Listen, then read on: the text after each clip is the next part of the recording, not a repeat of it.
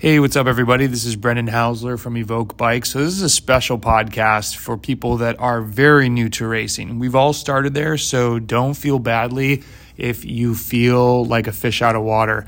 I've spoken about it many times on the podcast here before. You know, I try to always think back to what it was like when I first raced. I hated racing. I almost stopped racing from training races. I remember the first training race that I went to, I just was so overwhelmed by the group. I hadn't clearly ridden enough times in groups of 20 plus.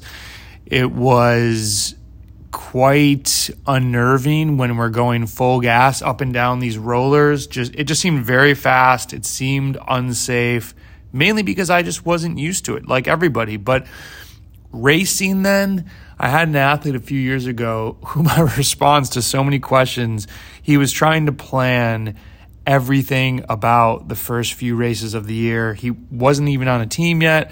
And I'm just like, man, you just got to go race. And he kept saying to me, you keep telling me that. And I want to know more. And I said, it's so hard to explain some of these dynamics until you're in the race. And then finally, after maybe the fourth race, he says, I'm starting to see why you're telling me just go race, because so much just changes when the gun goes off. And I have another guy now who's in an area of the country where there's a lot of racing every week. And every weekend you could race. You could do a group ride almost every single day. And, we're talking about a mass start. And he said, is there a strategy to this? We're all going to line up. I'm thinking, will I be in the second row? Will I be in the third row?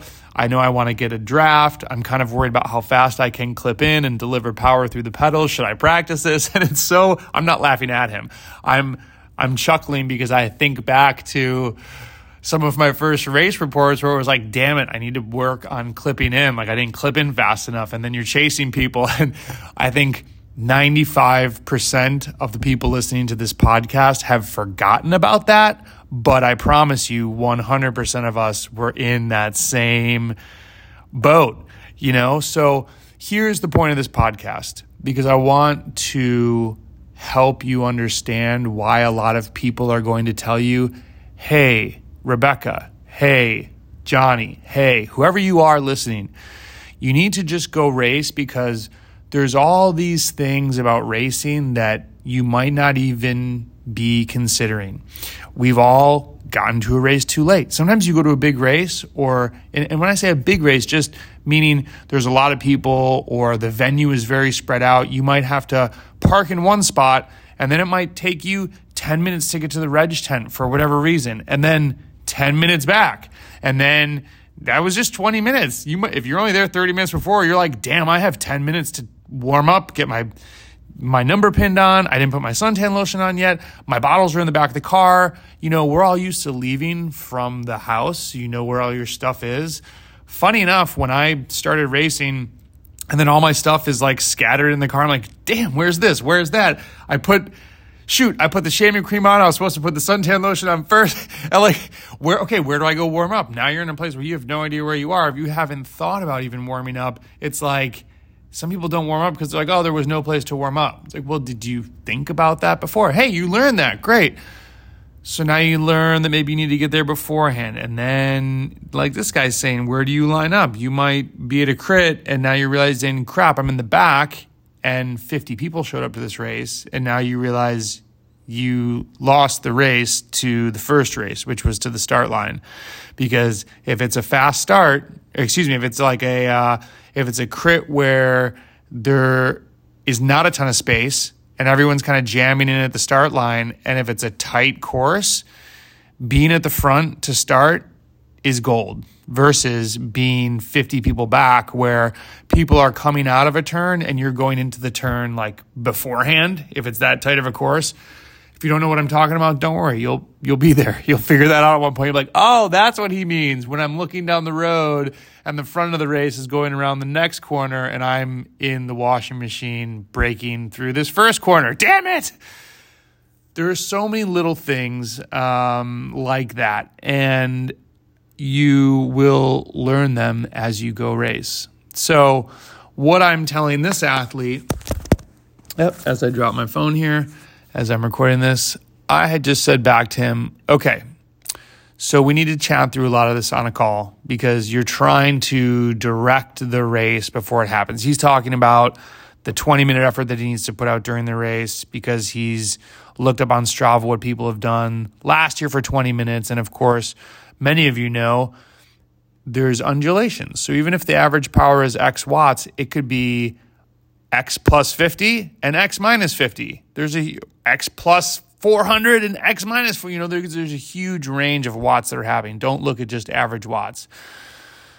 This is also not a watts contest. If someone in 1 year did a 45-second effort for whatever, that's just because the race unfolded that way and a 45-second effort was needed. You might need a 3-minute effort this year. You might need multiple 5-minute efforts. It's just a whole different group of people. You can't necessarily study an old race to understand this race, but I'm not saying there's not value in looking at how races unfolded the year before. It just might be very different this year. You need to flow with the race and try to put out the watts that the race requires when the time comes. So there's really no blueprint, unfortunately. And then pre-planning can sometimes not be advantageous. When you are overthinking how things are going to unfold, I know that planning and doing the work beforehand is something that is very valuable, but I think every athlete that I've heard talk about it is usually a very high-level athlete. I think Robin Carpenter who was on the podcast before, was talking about pre-planning and looking at Google Street View and gaining information. But if you ask him to talk more about that, of course, he's going to say, but you raced the race and use that information alongside with what is currently happening in the race. It is a very big Cat 4 mistake that I've coached athletes, and they'll say, well, this is my week to get in the break according to my team. I'm like, this is such faulty planning. You're going to get in the break. You don't just pick everybody beforehand. Okay, we've got this guy. Hey, Joey, are you in the break for your team this week? Okay, great. We're going to be in the break together. The gun goes off when the race starts happening. You don't get to direct that. What a team should be saying is, hey, we're really trying, this person's riding really well. Hopefully we can get him in the break somehow. If not, who's not riding well? If someone's not riding well and they get in a break, then guess what? You don't want that break to get away. But you can't always just dictate what the break is going to be. So we've touched on a few things in this podcast, and really there's a million more that we could talk about.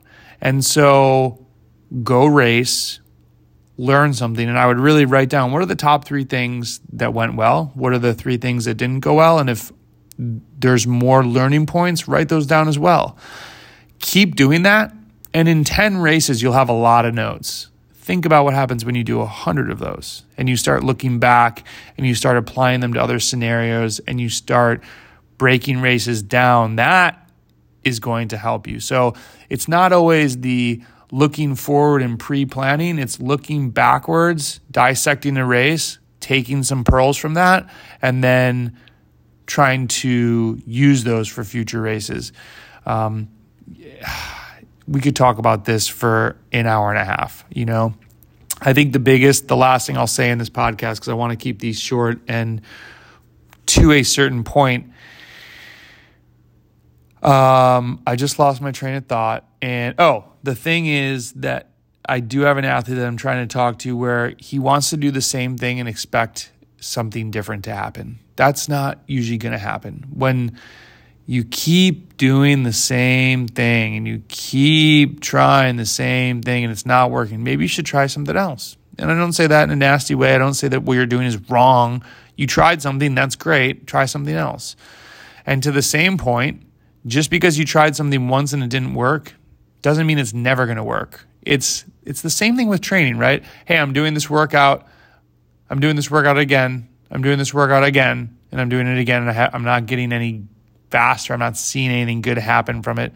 Maybe it's time to do a different workout. That's why variety is key. You're going to find a lot of things. Same thing with race strategy. Hey, it didn't work this time. I might try it again. Hey, it didn't work this time. I might try it again. Okay, it didn't work the third time. Try something different. And then just keep cycling through different ideas, different strategies. Every race is different, but you got to keep trying new things and something will stick. And then once one thing works, guess what? That might have been the only thing. I mean, this is why racing is so hard, but why it's also so fun. There's a million different permutations, and when you try to make the blueprint and you don't just go race, that's when you just don't win. Can't plan all of this. Good luck. I know this probably just created a ton more questions, but that's part of training. There's always questions. You always need to be looking at so many different things. It's endurance sports, really difficult. Embrace that, or I don't know. Yeah, endurance sports are really tough. The end.